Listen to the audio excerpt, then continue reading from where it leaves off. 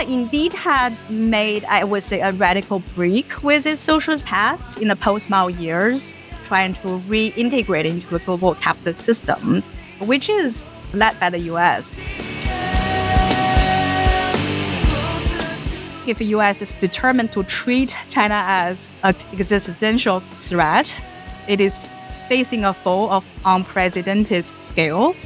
But alternatively, I think US could also negotiate peaceful coexistence with China. But that would require a transformation of mindset on the part of US politicians.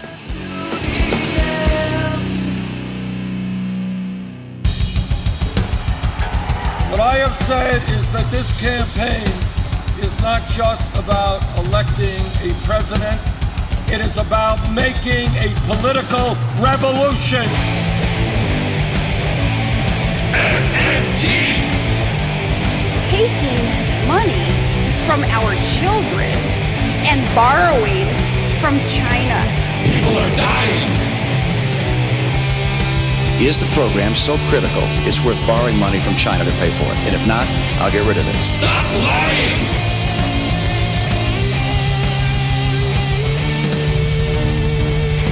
I want the truth!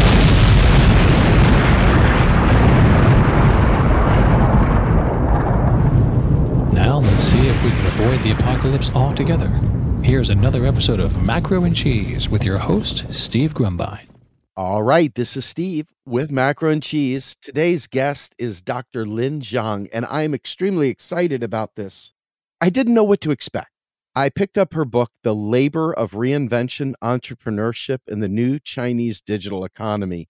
And for those of you who know anything about me, my capstone in my graduate studies was a trip to Beijing and Shanghai, and I got to experience firsthand some of the development as United States corporations tried to set up shop within China, some of the rules and regulations that were involved in doing that.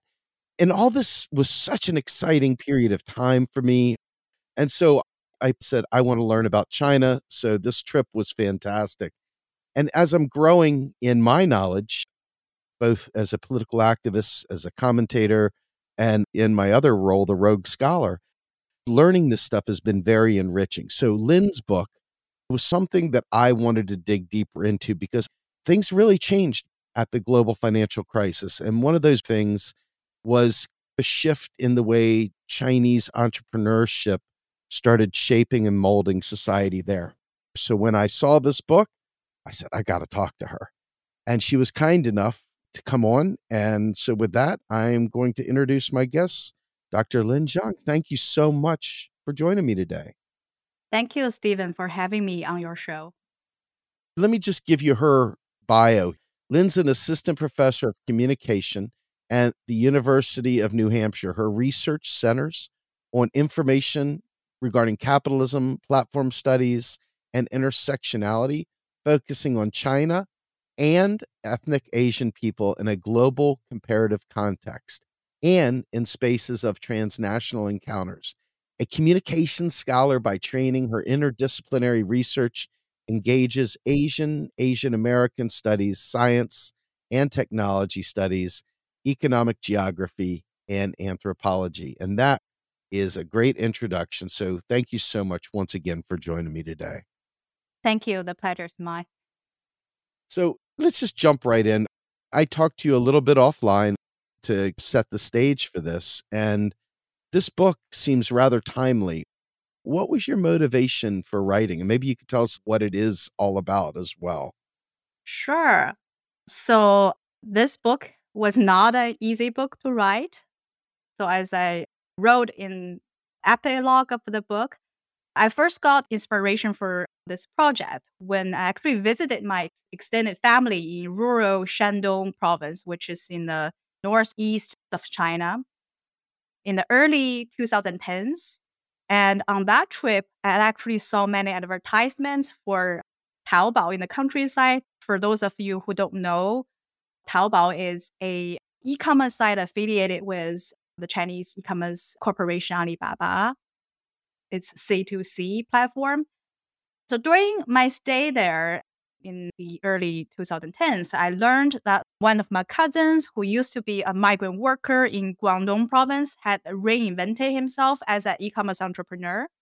And he also took me to the so-called Taobao or e-commerce village nearby where he sourced the handicraft products and sold in his Taobao store. And later I realized that it was only the beginning years of a new phase in China's economy. And a defining feature of this new phase, as I explained in the book, is the proliferation of the kind of entrepreneurial labor, whether they are the rural e-commerce entrepreneurs like my cousin, the people of diverse backgrounds whom I met in Beijing's Zhongguancun. So Zhongguancun is a high-tech district in Beijing. I met in the co-working spaces and incubators, or the transnationally mobile Chinese women entrepreneurs I met in Los Angeles and elsewhere who resell luxury products via social media. So going back to your question, I wrote this book partially because I saw China as part of the global digital economy has been going through transformative moments with the rise of new types of technologies, regime of production, labor, and that are reshaping the country and people's lived experience there. So I want to definitely make sense and document these changes. But equally important, as I emphasize in the book, not just the ruptures, the novelties of the new economy, but also the continuities in China's new economy and how the sort of innovation system from the state-led model to the significance of, for example, family production in all this. And more recently, when I was actually revising and finishing up the book, because of the deteriorating bilateral relations between the US and China, there is increasingly a growing disconnect. What I think is a disconnect between the China that I experience in China and also the China I see in American mainstream media. So I hope this book, which kind of combines history with ethnographic stories, could help to supplement, if not in a way modestly counterbalance the perspectives in the mainstream Anglophone public sphere. So I think Western English-speaking readers need and deserve to hear more diverse viewpoints and stories about China. And I want to add that this is not to say that China does not have its problems. If anything, identify many problems and limitations within China's new developmental path. So I hope this book would also have some policy implications for Chinese policymakers and the general public. Appreciate that immensely. Mhm. One of the things that jumped out at me when I was reading the book was the story of Min. Mm. In your intro, your preface to the book, you talk about the story of Min. And from my vantage point, Min represents many of us in the US from very humble beginnings that suddenly stumble into this entrepreneurial spirit. They want to break free of the shackles of maybe past mistakes in jail, maybe done various things through their life. And the unfortunate thing in the US is that a lot of times once you've been in the system, there is no bounce back. But Min, he had been in the system and was able to find a way to reinvent himself through the opportunities in China right now. Mhm. I wonder if you can maybe tell us a little bit about the story of Min. Sure. Yeah. So Min is a very interesting figure that I document in the book. It's actually not a typical story, not typical of the entrepreneurs I met in Zhongguancun in Beijing. But I think his story really helps to illustrate very well with the history of Chinese post-Mao entrepreneurial reinvention. So he's older. He was in his late 40s at the time when we first met. So most of the entrepreneur I met was in their 20s or 30s or early 40s. So he's really one of the more mature person there. And his online marketing startup was one of the incubatees at a new incubator in Zhongguancun. He is a peasant. So he was born in southeast China's Fujian province to a peasant family. And because of Fujian's geographical proximity to Taiwan and also Southeast Asia, and also its early opening as treaty ports to international trade, many Fujianese had immigrated abroad. Actually, for those of you who don't know, many of the early Chinese immigrants to the US those who built the transcontinental railroads and ran laundries and restaurant business were from Fujian. So Ming told me that this kind of adventurous entrepreneurial spirit runs really deep in his blood. And his entrepreneurial trajectory actually paralleled major watershed moments in China's post-Mao reform. He was, in the beginning, apprenticed to a local trade painting artist at a very young age to start supporting his family. And then he went to a tuition-free teacher's college and became an art teacher after graduation. And when the post-Mao reform and opening up really accelerated in the 90s under Deng Xiaoping, he started to run his own art training school and invested into newly emerging bars, which got him into the orbit of local gangs. And at a certain point, as you mentioned, he actually even served a short sentence in the prison. And a few years after he got out in the late 90s, and China had entered the WTO, the World Trade Organization, which gave him actually another opportunity to reinvent himself. And this time he started out as a shop assistant in a fashion retailing store and worked his way up until he became the boss of his own fashion company, which adapted the latest high fashion styles into affordable fashion for young people. So basically the H&M and Zara style. At its peak in 2006, Min's business boasted annual sales of more than 1 billion RMB. And so he's really a kind of millionaire, if not a billionaire, for a while. Unfortunately, his business started to falter really after 2008, partially due to fallout from the global recession, but also because of the boom of e-commerce in China. So that's when I met him in Zhongguancun, trying to reinvent himself once again as an internet entrepreneur.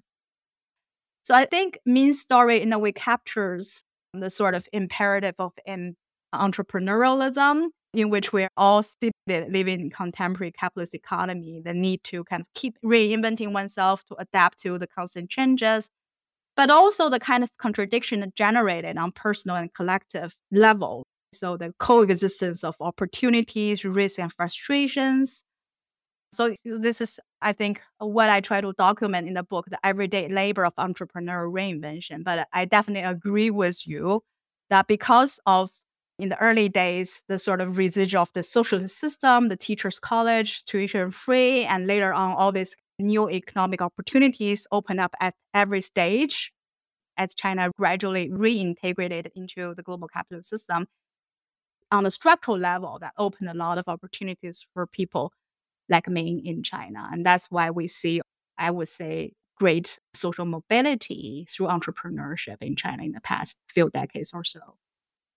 One of the challenges that I found after I graduated in 2008, after the global financial crisis hit, I began to realize that there's no real net in the United States. An entrepreneur or someone trying to be all they can be within this capitalist system, it was a real hard trade-off in terms of what's protecting you from exploitation. Entrepreneurs tend to not look at those things. They have a focus and energy that drives them beyond the risk, and they accept the risk and they press forward.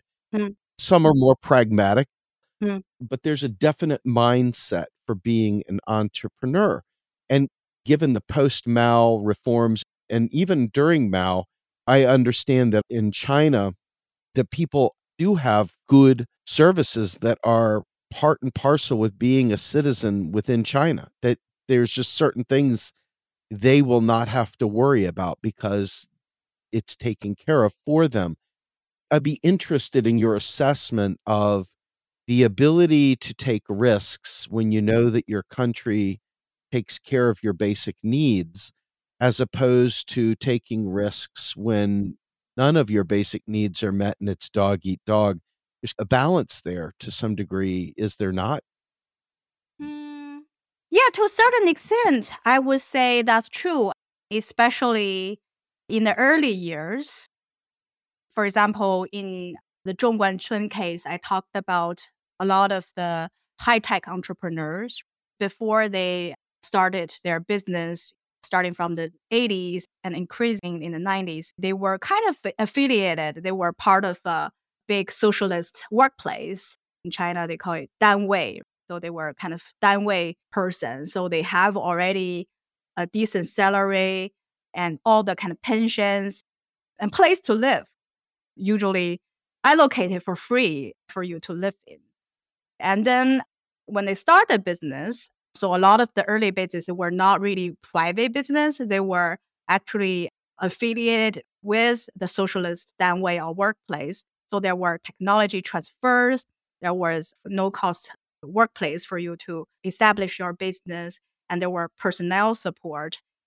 Especially in Zhongguancun in Beijing, the local officials were quite supportive of these entrepreneurs for various reasons. Taxation providing employment opportunities and all that. So I think in the early days, that could serve as a kind of basis to help soften some of the risks that entrepreneur would face in their life. And also, if you look at the countryside case, so definitely there is a big rural-urban divide. And in a lot of ways, socialist China, the urbanization, the industrialization has been built on the back of the countryside, making sacrifices. So you definitely have that inequalities built in there, which the party is trying to redress in recent years. But also there was this fact of the collective ownership of the land. So the state still owns all of the land in China. And then the villagers, the peasants are in theory leasing the land from the state. So in that sense, you have your land there. Even if you go to the cities as migrant workers who work in the factories, like my cousin, you can always go back to your own land and you have your house there, which is different from, for example, the experiences in India or in some of the Latin American countries and even in the US. So urban ghettoization. So China is in a way be able to avoid that because of what they call the kind of rural reserves that are there. That migrant workers could return to the countryside, for example, in my case, to start a business, start an e-commerce business, actually for my cousin to utilize the traditional industries in the area. So family and based on the collective ownership of land that made it possible by the socialist revolution and transformation reform. And that's also, I think, a model that makes China in a way different from not just US, but many other developing countries as well. So you can see these as a mechanism that would encourage Chinese individuals, whether they are more elite or more grassroots, to be more entrepreneurial and adventurous and risk-taking. I'm going to butcher this, so I'm just going to cut it down to ZGC. Sure. When you read the book, and you should read the book because it's worth reading, ZGC, it's a tech corridor like Silicon Valley or the Dulles Tech Corridor. The thing that I found fascinating with this, they had state-sanctioned incubators that allowed people with really good ideas that would maybe benefit for larger purposes. They would invest in them. So it's sort of a flavor of state-sanctioned entrepreneurial endeavors. Is that a fair statement? Yeah.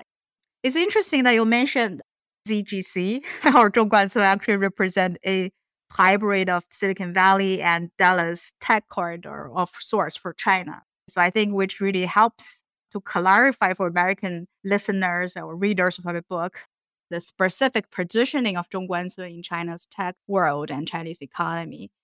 So it's definitely more statist than Shenzhen and the Pearl River Delta region that we hear a lot about these days regard to technology, and also the Yangtze River Delta area was traditionally the more developed region of China.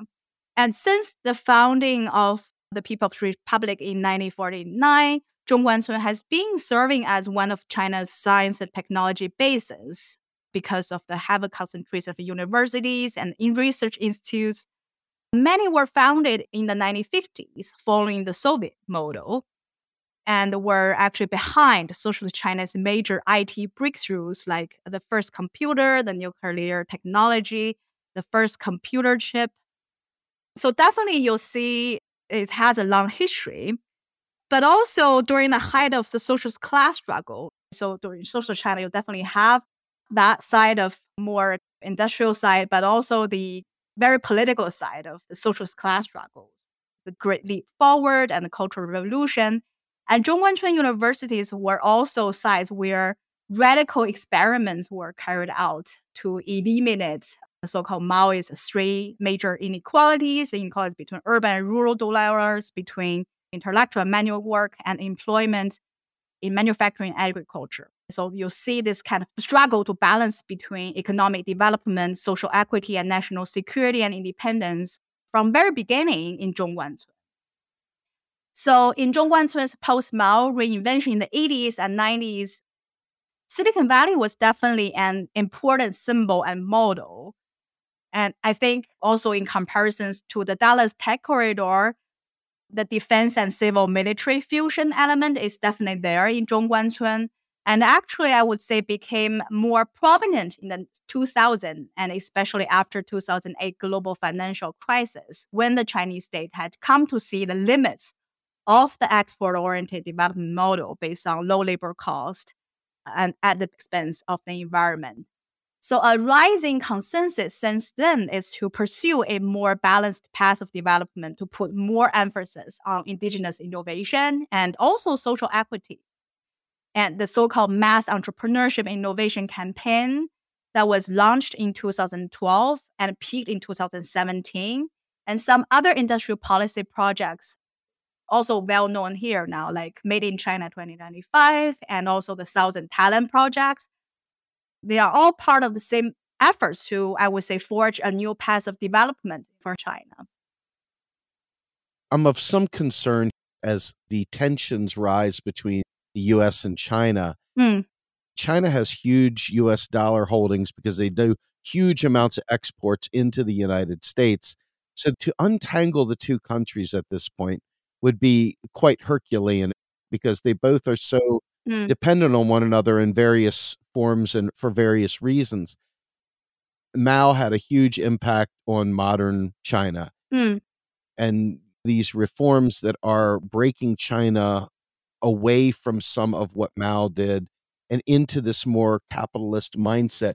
They're trying to fit into the global capital economy, but it's so very different.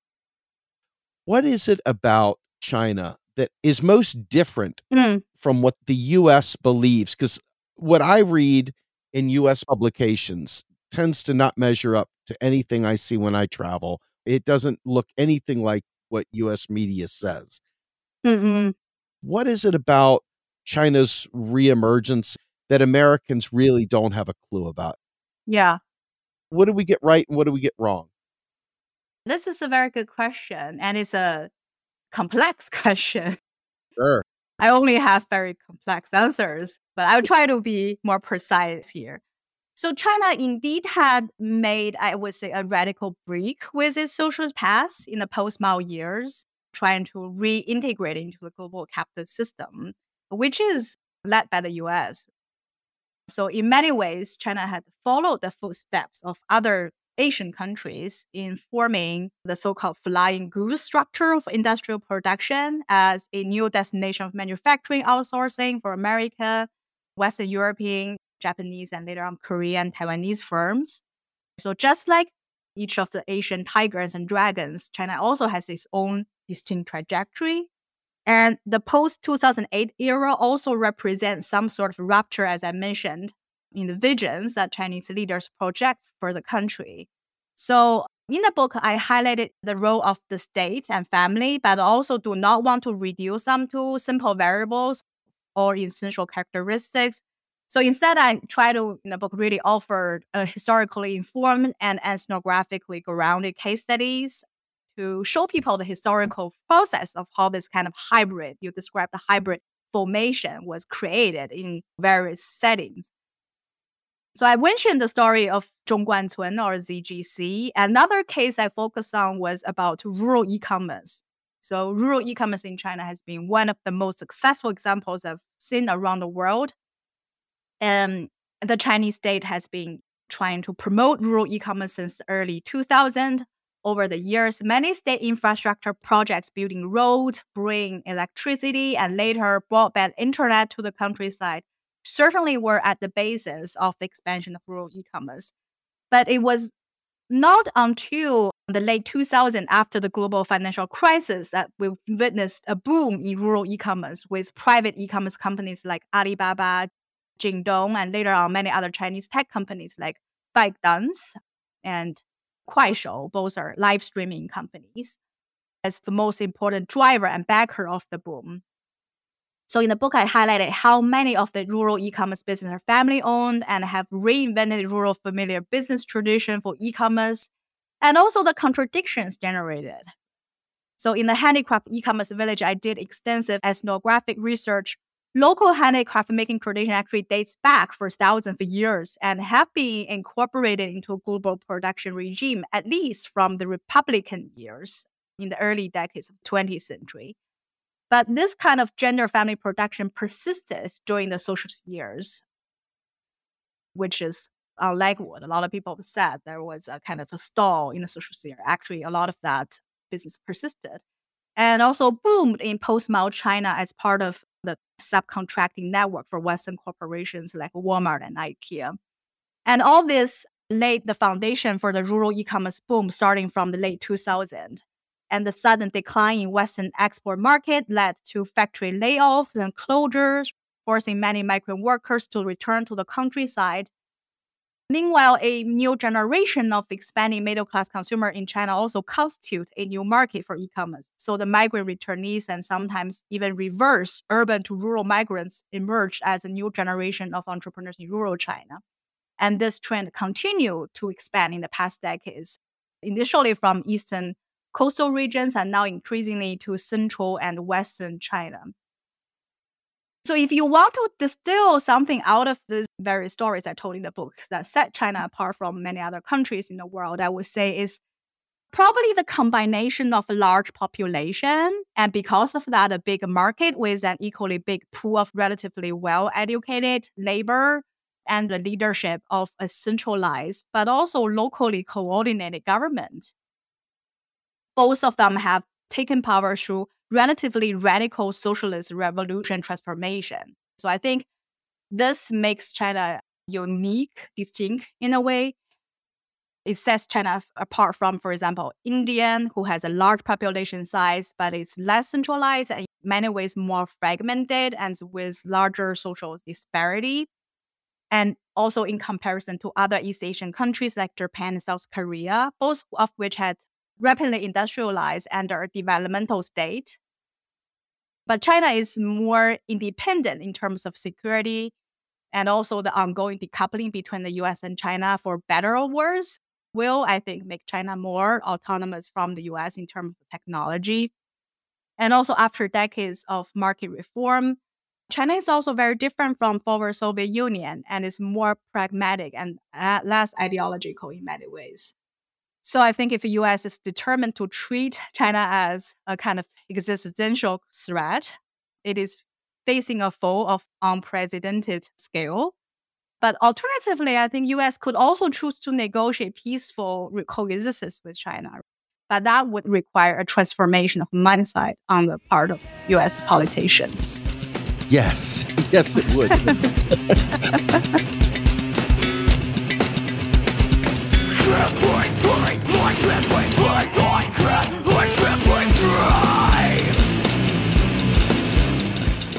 You are listening to Macro and Cheese, a podcast brought to you by Real Progressives, a nonprofit organization dedicated to teaching the masses about MMT, or modern monetary theory.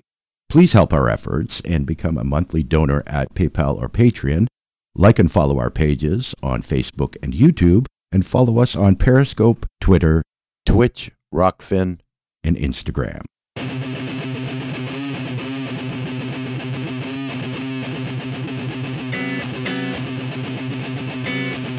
My tolerance, trying my patience, and never want to see a reaction to nothing will wait. I'm tired of the lies you tell me, lies you tell me. It's up to my tolerance, trying my patience, and never want to see a reaction to nothing will wait. I'm tired of the lies you tell me, lies you tell me. Go out and check Joe Biden's State of the Union address, the very first one. Before we had any of these problems overtly, that was his first chance to get in front of the American people at a State of the Union. And the first point of order was talking about the big foe, China. And this had been set up for a long time, even prior to any of the involvement with the current Russia-Ukraine conflict. We had already targeted Russia. The United States allowed its infrastructure to fall apart. It did not take care of its global hegemony, which was empire. It could have been a really good friend to people, but instead used very predatory approaches to building relationships on the global stage. I see China right now reaching a hand out to people saying, let's be friends and do business together, relationships that will benefit us for the long term. The approach is less about let us break out our military and tell you how you're going to do it versus working together. I see a lot of people desperate to get away from U.S. involvement. China has kept moving, and it looks like they're in a position to seize upon the U.S.'s hubris. I'm curious what your thoughts are on how China is positioning itself on the global stage, and how much do you think it really cares specifically about the U.S.? It seems like it's going to do what it wants, regardless of what the U.S. thinks or wants, which is refreshing. Yeah, definitely. I think China is making some small or big breakthroughs in terms of its international relations and building partnerships through business infrastructure building instead of the US approach, which focus more on the security alliances.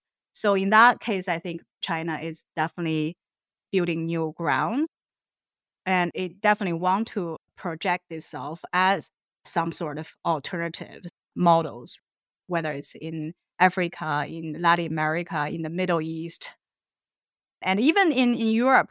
So it's trying to present itself as some sort of different force on the global stage.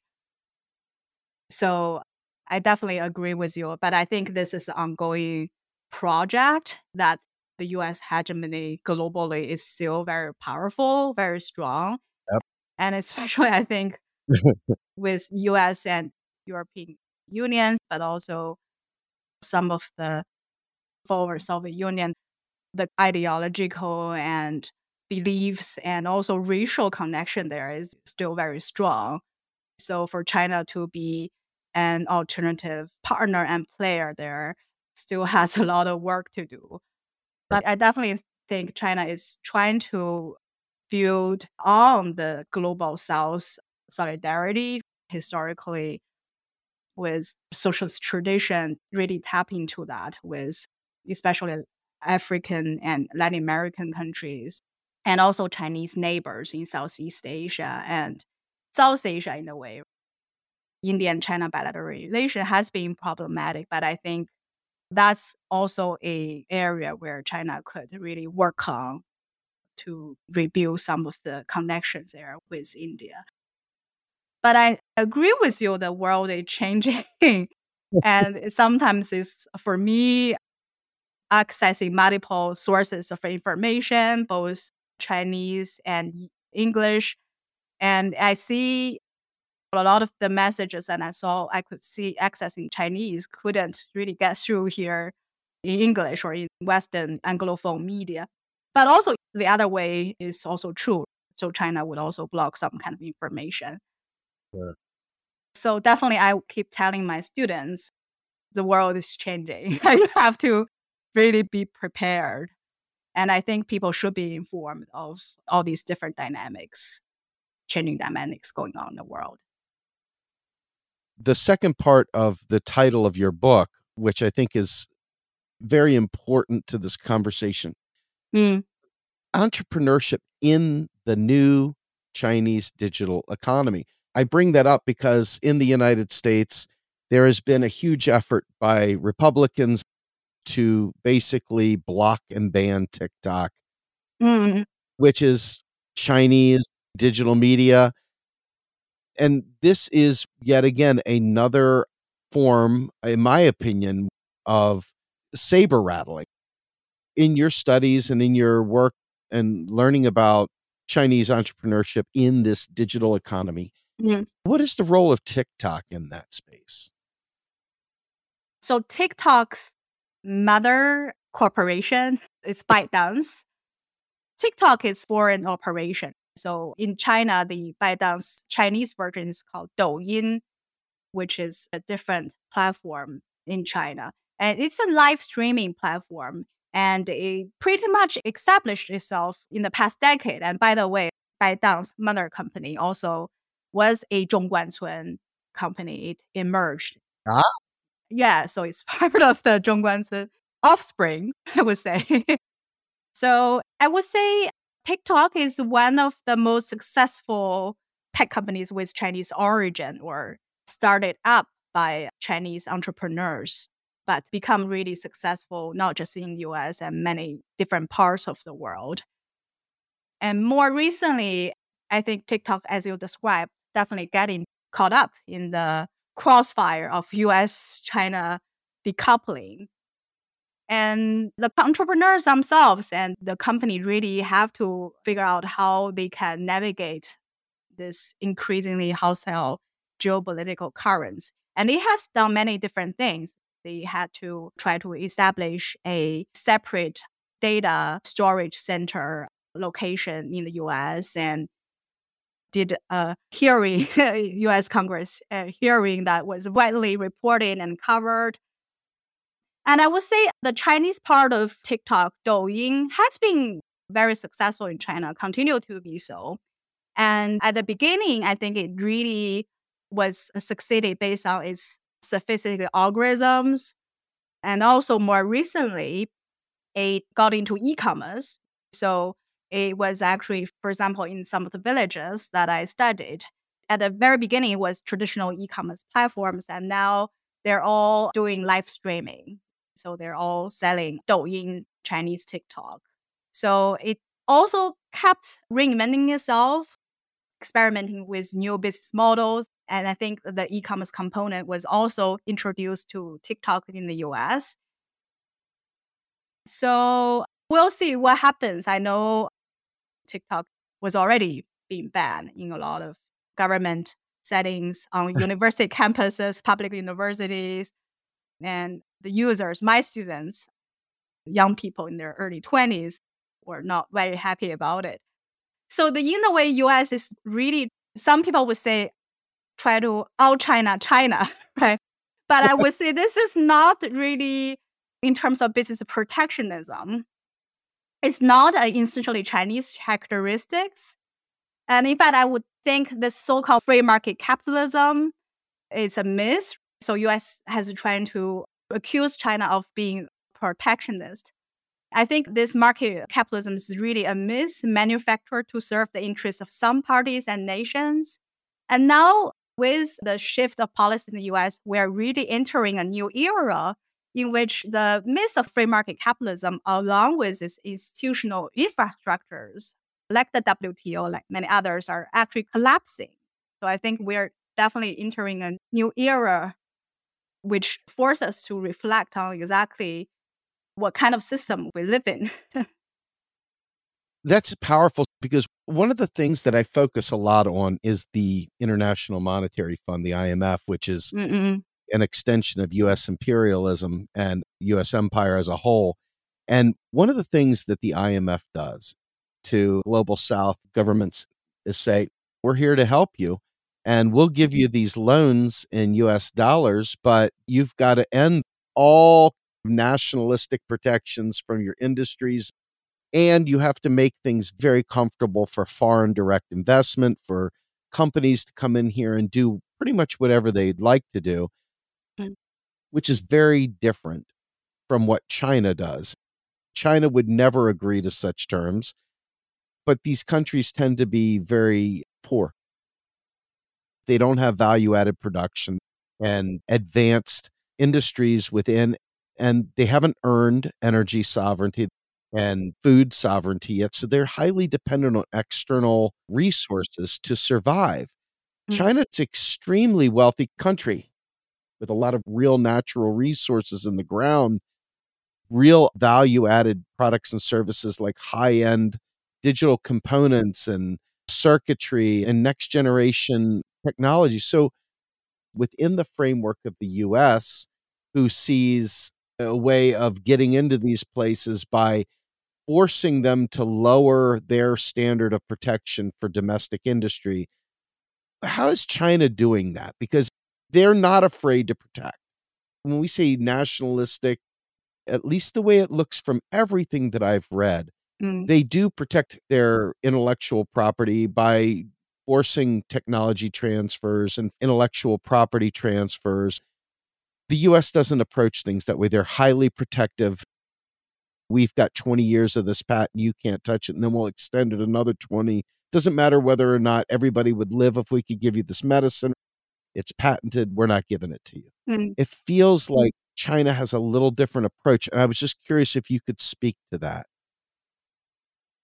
Yeah, so I think definitely I would say China in some ways are more autonomous and independent from the US. So energy is certainly one. China is relatively rich, but I wouldn't say it's in comparison to Russia, for example, in terms of oil. So it still has to import oil. But I think definitely China is a large agricultural nation, and food sovereignty, for example, has been a big factor increasingly in recent years in this mind of Chinese policymakers. And as I already mentioned, in comparison to other developmental states in East Asia, for example, Japan and South Korea, both are, I would say, more in terms of a per capita GDP, richer than China, more wealthy than China, but also more incorporated into the US system in terms of security. So I think the military and security and independence there definitely helps China to be more assertive in a way. And I would say China also is a dynamic model in a way. In the early years, for example, in the 80s and 90s, when China just opened up, it went through a period very similar to the other nations in Southeast Asia, rapid privatization, a state-led model, but you see massive layoffs of state-owned business workers and all that.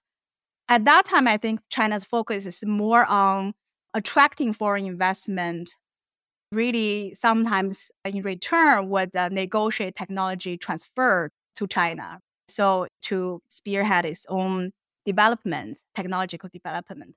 For a long time, it was not very successful, especially in the 1990s.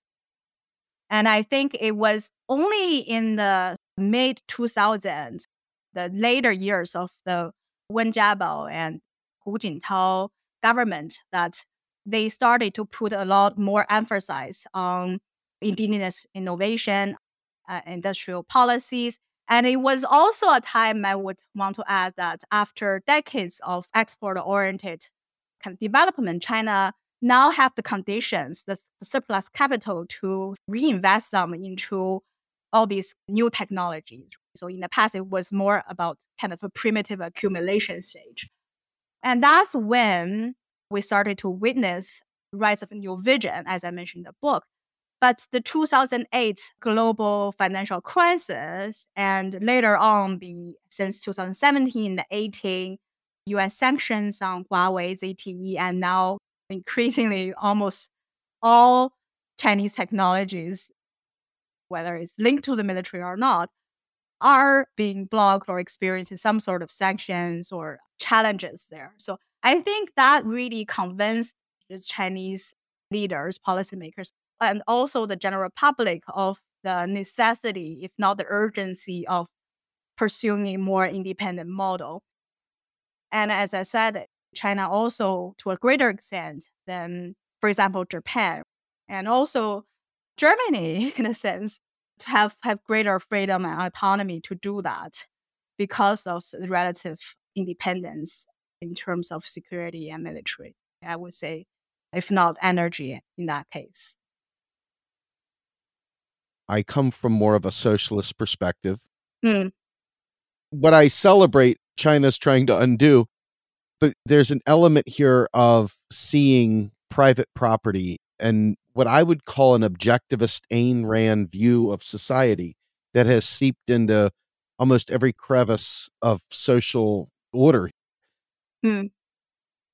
My critique of the US based capitalism is far too few win and far too many lose. And the price of failure in the US frequently is death and poverty. And in China, what is your critique of this path forward they're choosing? Mm. Entrepreneurship in a country that has come from Mao. It's a little different than where we've come from. Yeah. This country started in the backs of indigenous people, but it also started with very wealthy landowners in the US putting a premium on private property and private ownership of things. That has made it a very dog eat dog world from its inception. I'm curious as to what your critique is on the Chinese efforts. Do you see them forsaking the things that made them China in terms of family and basic provisioning of human needs and from healthcare? Entrepreneurship tends to speak to something very individualistic, and that kind of winners and losers approach is baked into everything in American society, and there's a rapid privatization, even now, desperation to privatize public parks. Mm-mm. China didn't have private property back in the day, and they're moving to privatize now. What is your critique of where they're heading in terms of being able to take care of their citizens versus what the Chinese culture of yesterday was? Right. So I think I argue in my book, I would treat China as a kind of ongoing project. So I said that I actually find a lot of the discussion of China model useful, but instead I try to propose what I call a China paradigm following the late historian Arif Derlich. So basically what he's saying is that what we should learn from China is not just to emulate it in terms of how it does things, but also to see how China articulate all these kind of global challenges or principles to its local reality, to see the success, but also the problems, the limitations, to look at people who succeed, but also to people in a way who are left out. So I would say still this is ongoing project. I don't want to say anything too conclusive here, but I think the attempts in the past 10 decades or so to entrepreneurialize development and social equity and innovation definitely generated mixed results. So not to mention the decades of history of privatization. And certainly, as we have all seen, China made much progress in the past decade in forging a domestic internet industry, catching successful tech firms like TikTok. And it has also made a lot of progress in spearheading tech innovations in sectors like EV, semiconductors, and green technologies. But despite recent talks of promoting common prosperity, we have yet to see any concrete results. So, if anything, what I find interesting is that the Chinese party state has been specifically opposed to the creation of what it itself calls a Western style welfare state, citing the reason partially is that China is still a developing country with a large and aging population. And I suspect the other reason is also because of the mixed legacies and mixed implications of Maoist class struggles for China. So the Chinese policymakers, politicians could also be very wary of the radical aspect of that. So I think China is in general being very pragmatic, promoting grassroots entrepreneurship and digital economy, especially in the countryside, has been one way because of that to redress inequalities.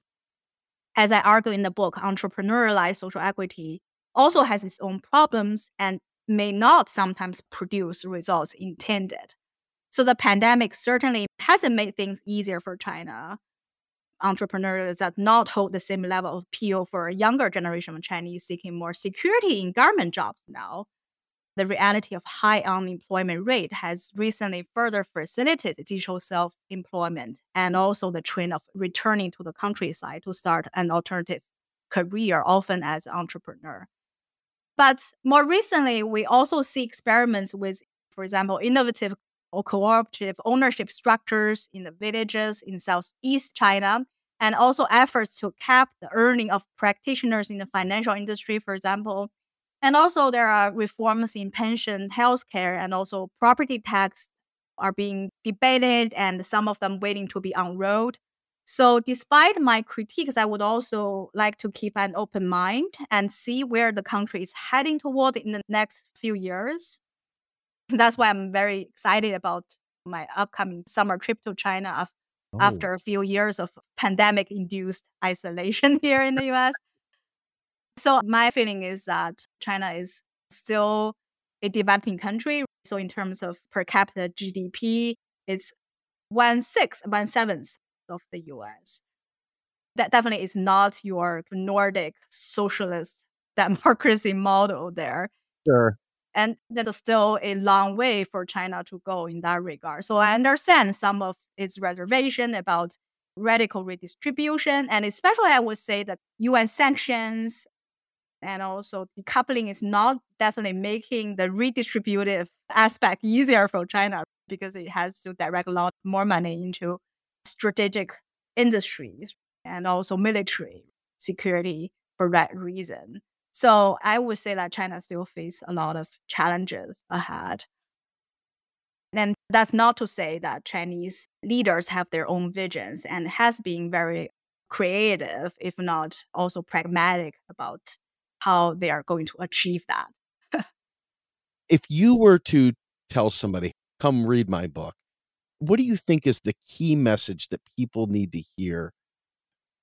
So we talked previously about how the US sees China versus how it really is. I think that's partially why I wrote this book. So I want to give the English-speaking readers a more kind of nuanced, complicated picture of China. And I would specifically want to identify one aspect of how US sees China from the picture Chinese like to understand, pin themselves differently. So the US tends to view China through, I think, dichotomous lens of authoritarianism versus democracy.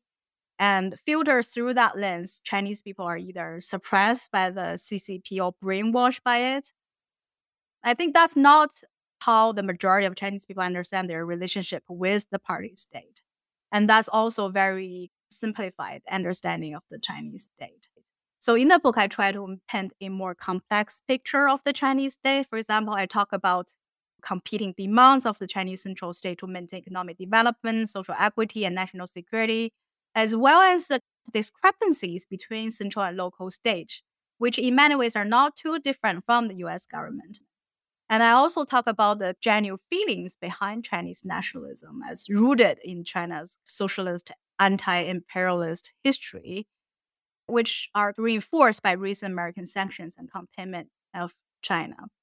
So assumption behind the US sanction of Chinese tech firms is that you cannot produce your own indigenous version of technology without us. I think this has actually even more strongly incentivized the Chinese to prove to the US that they can. And in a way, US has, I think, placed a bet there. And if it loses, it has to get ready to face up to a China that is not just technologically more advanced, but also more independent of the US. And in a lot of ways, because of what happened recently, less friendly towards the US. So I think that's a general message. And I hope this book could provide a kind of alternative understandings of exactly what's going on in China and how Chinese people, Chinese government is working and how Chinese people perceive their government and US-China relations and all that. Fantastic. Lynn, this was amazing. I'm going to probably reread your book with a different set of eyes now that I've talked to you and try to incorporate more of this into my understanding, because it's real easy to romanticize things. It's even more important to know the truth. And you've taken a great deal of effort to tell that story. and the story is yet to be finished. It's still writing itself. Yeah. Where can we find more of your work? So you can definitely go to my website.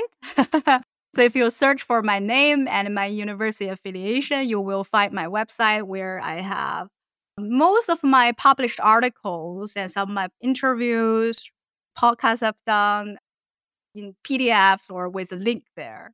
So definitely, I think, go to my website. Okay. Well, thank you so much for this time. I appreciate it. Again, the book we're talking about is The Labor of Reinvention, Entrepreneurship in the New Chinese Digital Economy by Lin Zhang, Zhang. And I hope that you will check it out. And with that, Lin, thank you once again for joining me today. Thank you so much, Stephen. Thank you for the opportunity to share. Absolutely. So this is Macro and Cheese Podcast. We are a nonprofit. We get funded by your donations. So please, by all means, if you enjoy the work we do, if you think there's value to what we're doing, please consider becoming a monthly donor. We would love to have your support. So by all means, check us out, realprogressives.org. This was another great episode of Macro and Cheese. And on behalf of my guest, Lin Zhang, and myself, we are out of here.